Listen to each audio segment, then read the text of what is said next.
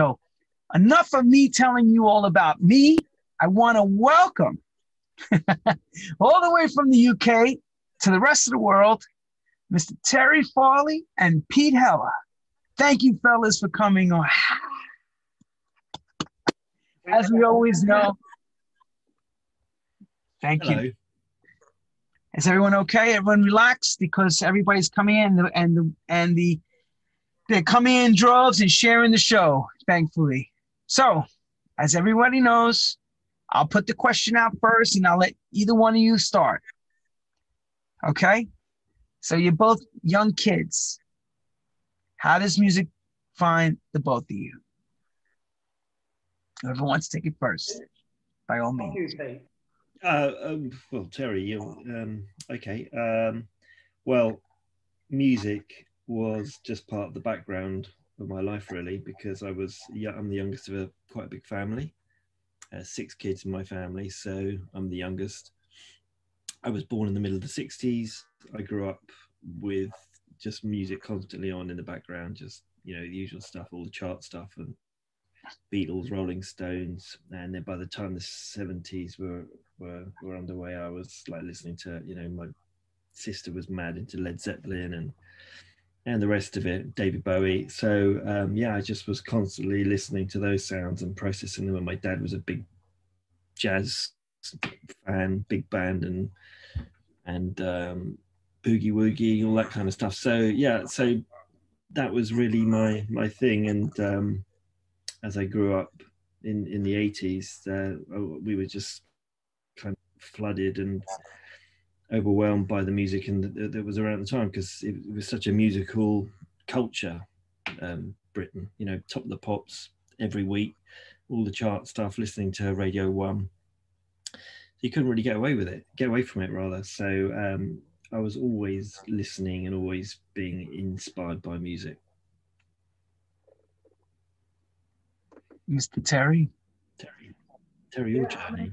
Pretty much same. I mean, you know, my mum used to buy records, Motown records. Tamla Motown. When I was a little kid, Tamla Motown was the pop music. It was, everyone listened to Tamla Motown. But as a little kid, I must be really, she used to sort of like play the records upstairs in her bedroom, teach me dances, you know, teach me how to dance. And she used to always say, don't tell your dad, because, you know, sort of like little boys being taught how to dance was a little bit effeminate, I guess. So I was learning all these little moves, kind of odd moves. And then it was just kind of what you did, really. You know, you had, growing up where the area I grew up in, you had reggae, you had soul, and that was it. You know, people weren't into anything else. And buying records was a thing that I did from, you know, I remember the first record that I ever bought. My mum gave me some money and she said, oh, do you want to buy it? You know, so we went to Shepherd's Bush Market and I bought a record called Bonnie and Clyde by Georgie Fame. Do you know that record? No, I'm not sure. Georgie Fame, Bonnie and Clyde. It was like #1, and it was the song. It was the story about Bonnie and Clyde, and it had sound effects in it where they got shot and they all got killed. It had the car screeching, and you know, and the police stopping them. And Georgie Fame was a really English jazz musician. Very, you know, used to, when the American acts would come to England, like that, he would always be the guy on the organ backing them. And that was kind of like my entry, and you know, and it was just exciting. But I liked going into record shops. You know, I'd look at people in the record shop, older boys or men, and you kind of see these different characters, and the culture of a record shop I found really interesting, especially reggae culture, where, you know, no one spoke in the shop, no one let anyone else know what they were buying. you know, their little pile of records, and they would just nod when he played a record. And at the end of an hour, they would just tally it up. And I like that culture. I really like, you know, to this day, although I don't buy vinyl anymore, you know, I really do get the whole culture around it. Ah, okay. So we're going to say now, because I do remember the movie Bonnie and Clyde, but I don't remember the song for whatever reason. But I do. It was #1 in England. It was a #1 record. When we finish here, we've been just put Bonnie and Clyde. It's a great record. It's a novelty record, novelty gangster record. It's a great record. Okay, so up until you guys meet, I'm saying, because I've always read over the years you were big into Jamaican reggae. I know that you love reggae music. So what was the premise of going on in London? What was the sound in the 70s, or, you know, as you guys were growing up? You got to paint a picture a little bit for everybody. What was happening before this house music thing happened and before you guys got together? Probably too young in the 70s to go clubbing. I mean, you know, the places that we went to were playing pretty much the same music as what, you know, Larry Levan was playing at the Paradise Garage, bar a few of the really overtly disco records, you know, and in England, the kind of what you would call the underground tended to like a lot of the jazz stuff as well. You know, New York City, Miroslav Vitruvius and Jaws, stuff like that. Lalo Schifrin, Life on Mars. Dexter Wansel, yep. That kind of jazz disco was huge in London and in other parts of the country. So that's what kind of hooked me. And I was buying them records. And then one day, we used to go to a club called Skindles.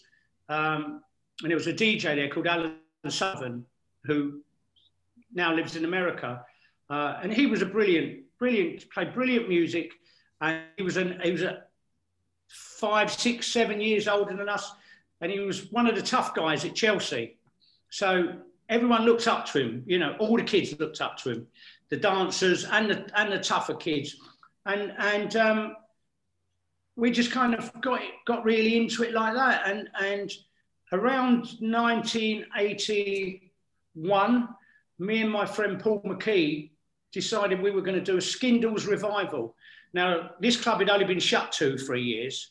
So, like, the idea of doing a revival night, where he would play, we'd get Alan, and he would play, you know, Francine McGee, Delirium. He would play Linda Clifford, Runaway Love. And we thought we'd have about 100 people come, our friends, and we sold it out. I mean, we never promoted before. We had like 500 people in there. And I remember going home and throwing the money, it's all cash, throwing the money up on my bed, on my mattress, and screaming. And I bought an airline ticket to America with the money. You did? There was a budget airline called Freddie Laker, this Australian airline, and they started flights for 100. It's a British airline. No, Freddie Laker. He was Australian, but he was living in this country, and he was a British airline. Laker Airways. They all fucked him off in the end, didn't they? They all got together and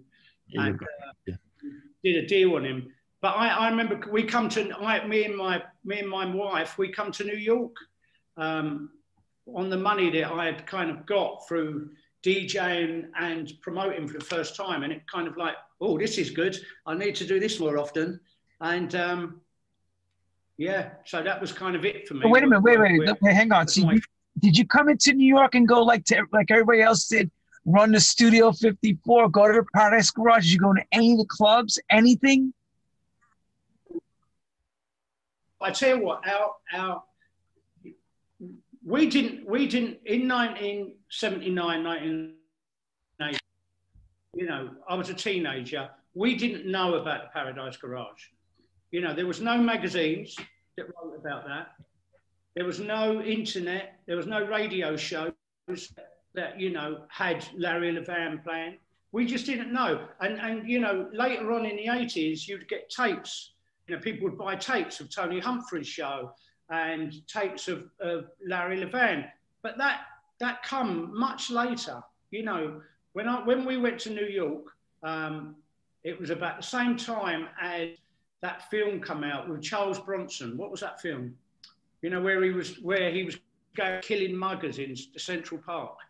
You know that Charles Bronson film? Yes, I do, but I can't think of the name of it. He was like a vigilante, but he was deliberately putting himself. So like, you can't go to Central Park, you can't go here, you can't go there. The same. So we was in New York 3 nights. I didn't want to go Studio 54 because I knew it'd be full of wankers and it'd be something club, which we had in England, and I didn't like anyway. I didn't know about the Paradise Garage, but I wouldn't have got in anyway. You know, my friend who I did this party with, I'm telling you, Paul McKee, he come to New York. He's, you know, the famous picture of the ramp where everyone queuing up at the Paradise Garage. Yeah, he took that picture, right? Now he got to the front door and he was working A&R for London Records, and I think they had a record out that was really big at the Paradise Garage, and maybe one of their acts had played there, and I think they got him on the guest list, but they wouldn't let him in. You know, he wasn't a member, and he was with his girlfriend, so he wasn't gay. He was white, and he had to. I think he had to sort of pull some big names up from where he was working to get in.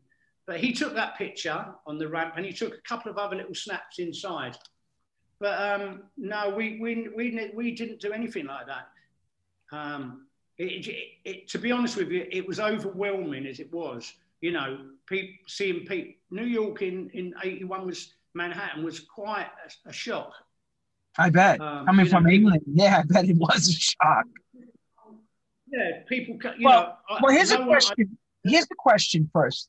You know that movie everybody sees? All you guys love that movie from '79, New York Warriors, the Warriors, whatever that movie is, because every English guy asks me that question.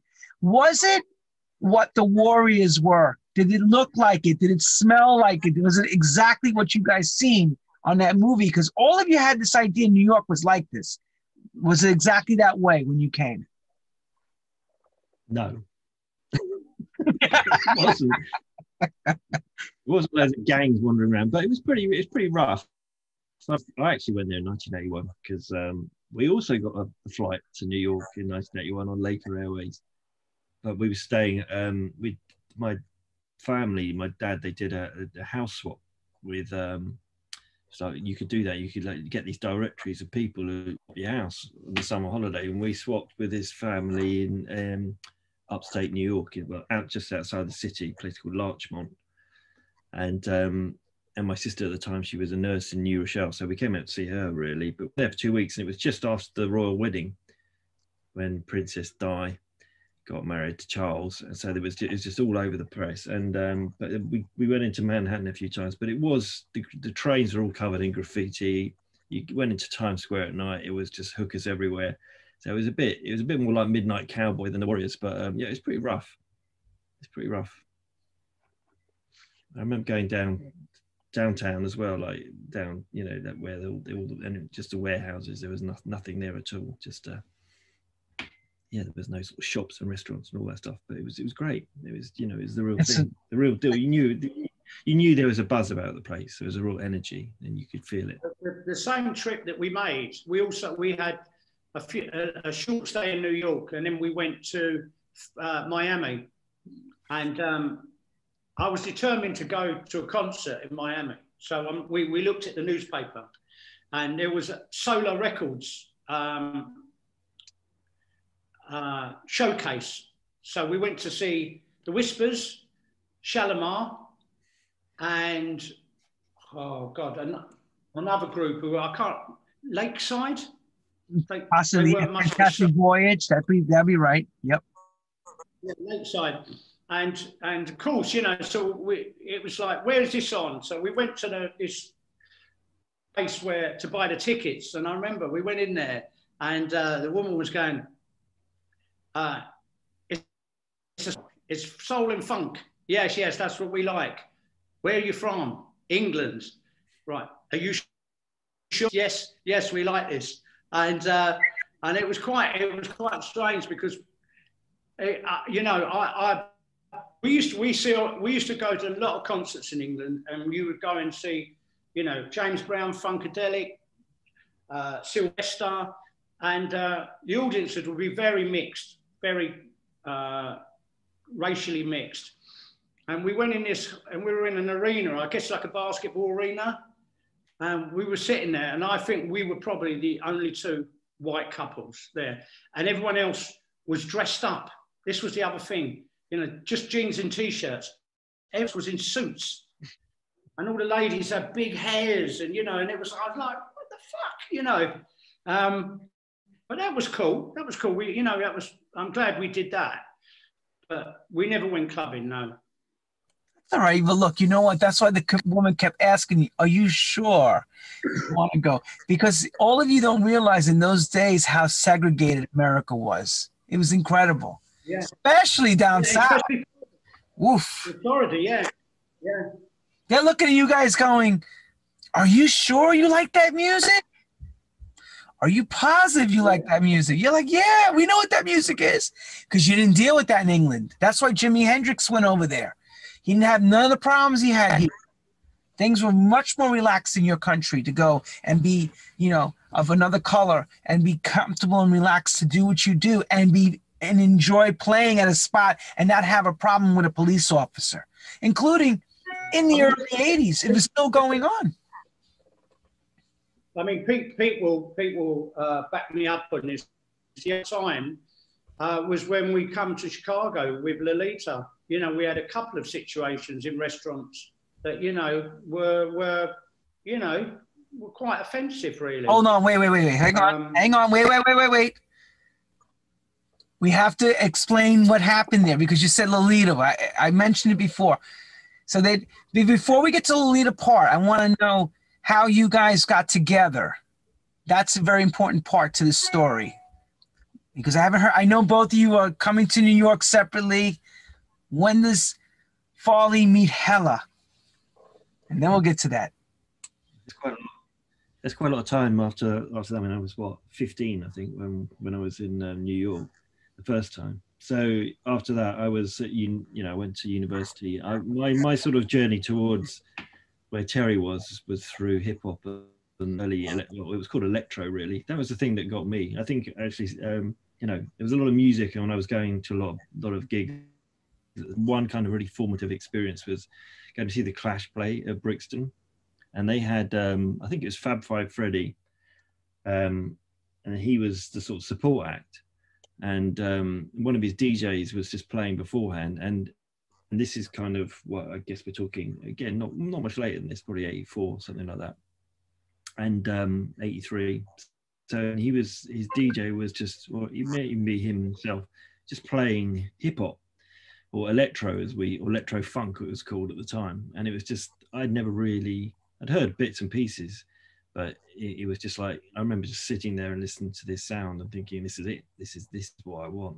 And that was kind of like my journey in the more sort of underground black music was kind of then, really. That's how I suddenly sort of transformed my what I wanted to do. And so I went off to university shortly afterwards, and I was running clubs, small clubs, some parties up there in Manchester before the whole acid house thing, and then acid house kind of movement that started in 1988, which is the year I left Manchester and came down to London, and it was the clubs in London where we ended up meeting up. Oh, really? This is like 87, 88 already now that you guys met, right? Around that time? Yeah, exactly. Yeah, I think probably 1988, you know, I met Pete at Shum. Pete, my first memory is Pete actually playing a guitar over Danny Ramplin's records. But I also do what I kind of always, I was thinking about this the other day, fondly. Peter had a kind of intro whenever he played him, he would warm up, he would play the a cappella of First Choice, Love and Happiness, with the little Rhodes solo in, Love and Happiness, and then he would sort of like, you know, start playing records. And he always did play a lot of, this is, you know, on a house scene, he'd play a lot of records that I used to really like from the disco era. He would play Whistle Bump, Diodato, T-Connection, Midnight. So I think that's the first time we kind of would have like sort of been in each other's company. Yeah, so well, probably we would have been in each other's company actually at the fitness centre. So Shum was a club run by Danny Rampling and his wife Jenny, and they and it was in a very small venue. It was basically a gym. That's why it's called the fitness centre in the week, and then on Saturdays they sort of pushed all the gym equipment to one side, hung up a big banner and stuck Norman Jay's brother had a sound system that was actually a reggae system, and they put it in temporarily and then put a smoke machine and a strobe in the corner, and that was basically the club. And had a little bar and some stairs downstairs, and it sort of become a bit of a legend amongst clubs, because it was quite difficult to get into eventually, and it didn't hold many people, but it was very intense. And so we probably would have been in that room together, but not aware of each other at the time. And Shum eventually moved out of that venue to a bigger place. So it went to a place at the time called, what was the name of the place at the time? Busby's, which became a story too. And Busby's, that's where I got to know Danny sort of quite well in the sort of downtime. But after the fitness centre closed down, there was sort of a hiatus. There was about a few months where nothing was going on. We were just travelling around London to all the other clubs. But Danny opened it there, and he asked me to be the warm-up DJ, which was a bit of a shock at the time, because I was pretty well unknown. I didn't, you know, and I was quite young, didn't have a huge record collection, but we kind of bonded. So that was kind of my break. And I would play the warm-up downstairs just before Danny came on, and then Terry would be upstairs with Andy Weatherall playing a kind of real mixture of all sorts of sort of Balearic, which as it was known at the time, and then sort of reggae and dub and all sorts of other weird things, so funk and soul. So yeah, I was really there just to warm up for Danny. So that's why I would start off quite slow and just generally build the vibe as people came into the club. But yeah. How long did that last for you being the resident warm-up guy for Terry? Not for Terry, for Rampling, for Danny. For Danny, yeah. Well, for Busby's, I think it was about a year was it open there, or a year and a half, something like that. Eventually we moved to another venue. They stopped doing that. It was a Wednesday night, and they closed, and they moved to another venue called the Park, which is over in West London. That was and then it was just guest DJs that shared with Terry, which actually where I played guitar was actually there. So I don't think you sort of slightly mixed your times up, but yeah, there was the part where I played. It's very hard to kind of, you know, actually do a timeline, because it, you know, weeks went into weeks and years went into. I think the guitar thing was definitely. I think what happened is we kind of connected through going, you know, meeting up and at various different nights and going to Ibiza. I remember you that opening night at Amnesia, where we sort of.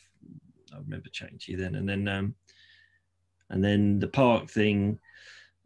And then I played guitar, and that was when you started up the label, and that was when you needed someone who could play or do stuff for the first Boca Juniors record, and that's kind of how we started. I mean, Pete told me he had a drum machine. You had it, didn't you? You had a little. Actually, I had a drum machine, and they weren't mine though. They were basically, I borrowed a bunch of equipment from Richard Norris, who's sort of in the Grid. He's quite well-known artist. Yes, I remember. Wow. Yeah, I remember the Grid. Wow. And I was friendly with him at the time, and I hung out with him in the studio. And he had a sampler, like his old Casio FZ1, the little 12-bit sampler keyboard, and a couple of other bits and bobs. And I was like, "Oh, can I borrow them?" And so I'd learned to program a bit on this little Alesis hardware programmer, and I'd had it sort of in my room in Camden Town in my flat, and I'd been sort of playing old go-go records and stuff. So, and that sort of became the sort of backbone of our first track that we worked on together, which is this track that we did with Andy Weatherall. It was Boca Juniors, and it was called Rays, and it was sort of like my sort of sampled beats and my rather failed attempt at being a guitarist. That was basically the start of that. Me and Terry really working together, because after that, Terry had started working with a band called The Farm, and he wanted a bit of support, really, because I think you felt a bit lacking in confidence. I didn't know what I was doing. Yeah, and I didn't know what I was doing, but I was prepared to twiddle knobs. I just thought, I'll get in there, I'll press a few buttons, and and we were very lucky, because the first record we got to work on was this record by a band called The Farm, who Terry was friends with from Liverpool. And they did a record called All Together Now, which became a big hit, and we were on producer points for that. And we co-produced that with Suggs from Madness, and that was the first record they recorded on the album. And I think Suggs realised quite quickly that we were absolutely of no use whatsoever in the studio, and got and got rid of us quite quick, but not before we'd got our producer point on All Together Now, and that. So wait. So would you say that was like the beginnings of how we're going to figure out how to do this? Like, we got to step up our game. We got to learn something. What was the? Well, it's a bit like that.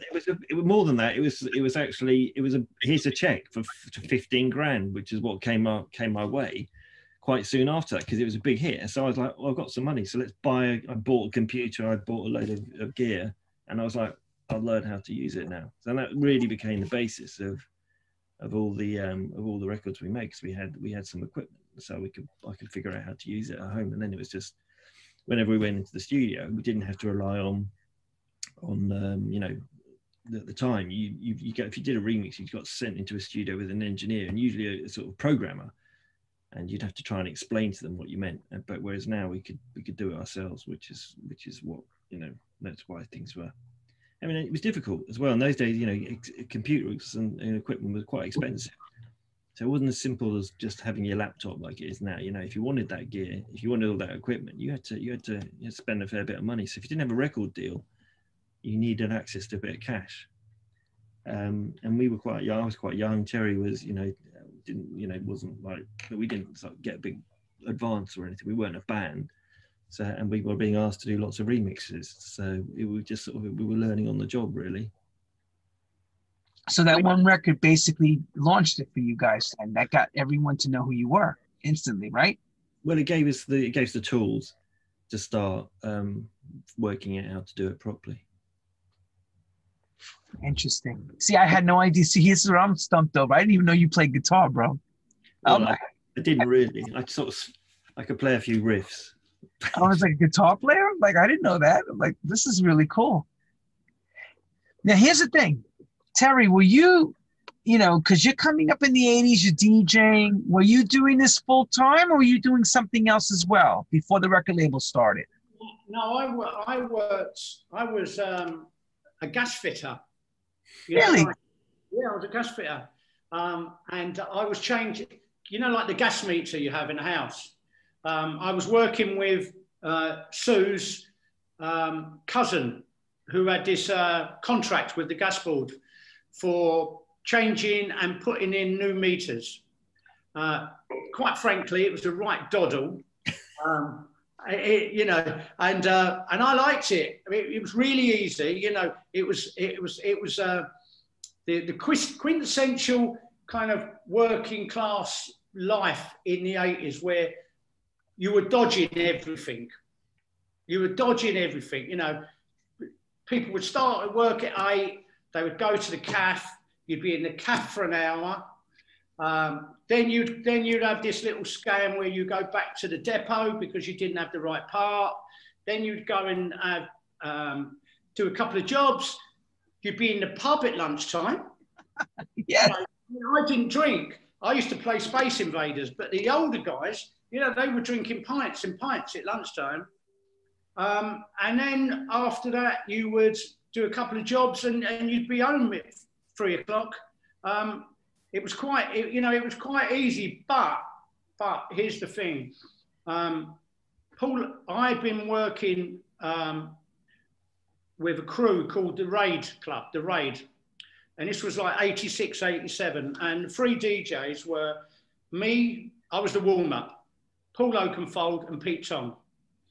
And the Raid was run by Gary Haseman, who, God bless his soul, he made Acid, that record, D-Mob, and another guy called Paul Starsky. And it was brilliant, it was really good. The music was go-go, early house, a lot of kind of New York, big New York D-Train type records. The crowd was great, very trendy, really cool, loads of girls. We did warehouse parties, we did the WAG Club, we did an all-nighter at the 100 Club. Did a circus tent in Hyde Park, I seem to remember. Battersea Park. That's right. I was there that night. That was New Year's Eve, yeah. I mean, yeah, you played, didn't you? No, I was before my DJing days. That was Norman J played. That's Norman J played. That's it. Norman J played. Fat Tony played, and you had to go. Wow. Basically, Haseman had gone in because they had the circus up all week for 2 weeks with all the elephants and everything, and he had gone in there. And what time do you close New Year's Eve? Right? Can we do a party here afterwards? And I think bunged someone some money. And then we had to go in and we had to climb up the pole where, the trapeze artist would go. And they'd put the decks up the top. And he was climbing up this ladder and it was really scary. But it was very posh around there. And I think we only lasted till maybe just after midnight when the police raided it and shut it down. I mean, very apt. It was called the Raid, because they were kind of illegal parties. So that never lasted very long. But my point is, Paul Oakenfold then asked me to be resident at a new club that they were starting called Spectrum at Heaven on a Monday. And I'll give you 50 quid. And I was like, oh, that's not bad. I'm probably only getting 100 quid a week, doing what I was doing. And then that went crazy. And then on the Thursday, him and Nancy Noyes, Paul Oakenfold and Nancy Noyes, had been the residents at this club called Future, which was a really, really cool kind of Balearic party for all the kids who had been living in Ibiza and who had nowhere to go, once they're back into London. And he said, would you be resident? I'll give you £100 a week. And I was like, my goodness, £100 a week, which was what I was earning 5 days a week on a normal job. And I tried to do both, but it was just too much. I was getting indoors at 4 and I was up at 6 to work. Oh, God. So you only had 2 hours to pull it together and start again. And I mean, while work, as I explained to you what work was, I was still working with gas. Yeah. So there was a danger to the people I was going into their houses. I was putting people's lives in danger. So I had a chat with my girlfriend, and she said, give it a year, pack your job in, give it a year, and see how the DJing goes. Did you really dream that you were going to become a DJ and do this, or just was like, I'm throwing in the pool. I'm just going to jump in the pool and try it. I don't know if that's going to go. There wasn't a career in DJing before Acid House. Even I think the people who were DJs, their goal in life was to get a job in a dance department at a major record label. Or on the radio. That's right. Radio presenters. Yeah, that's what they wanted, and a lot of people did. Oki was doing Def Jam. Johnny Walker was at London. Nancy had a job. That was the goal, not to be a DJ. The DJing was fun, but it was a way of getting a job in the industry. You know, nowadays it's the biggest job in the industry. Yeah, but back then, Ian Levine started in the North, like, for example, and look where he went to, and all those names from the 80s, 70s, and 80s. They weren't thinking about DJing as we're going to take this international, we're going to be big superstars. They were thinking about, I want to make a record and I want to produce, and how do I get in? I want to do something else. According to some of them very rich that we know, we should say were born with some golden spoons. They weren't worried about money. They were able to play around and then go into it. Where some of us were grafters, as you would call it in England, coming from nothing, you know, from the soil and working our way up to the ranks. So officially I got where Pete meets you and all that. When does this production team officialize and the Junior Boy Zone blows up? And because I know when you guys came to New York, that I remember Sound Factory, you were hanging out. We knew you were in town. But what happened pre to that? When did the office open up? When did this all become legitimized?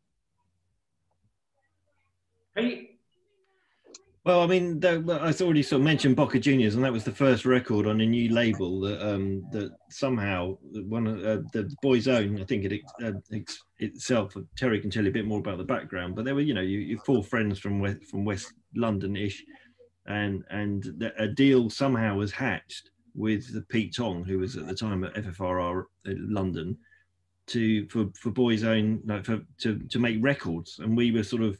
I was drafted in to help, as I've already mentioned, and we spent a week at a very expensive record label a record studio in Acton called Eden, and must have cost a fortune. But we basically produced a record called Rays, and that was really the start. And that sort of kept going for a little while, but it never really evolved into anything particularly successful. And I think we got frustrated with the major label pace of things, because it was quite slow and you had to take your place in the queue, and eventually we were like, well, let's do something, you know, a bit more underground that's a bit faster, and then independently was born out of that, which was Junior Boy Zone, and there was a need to make records, and so you know, we were basically people who went into studios for a couple of days and knocked out records, as well as the remixes that started at that time.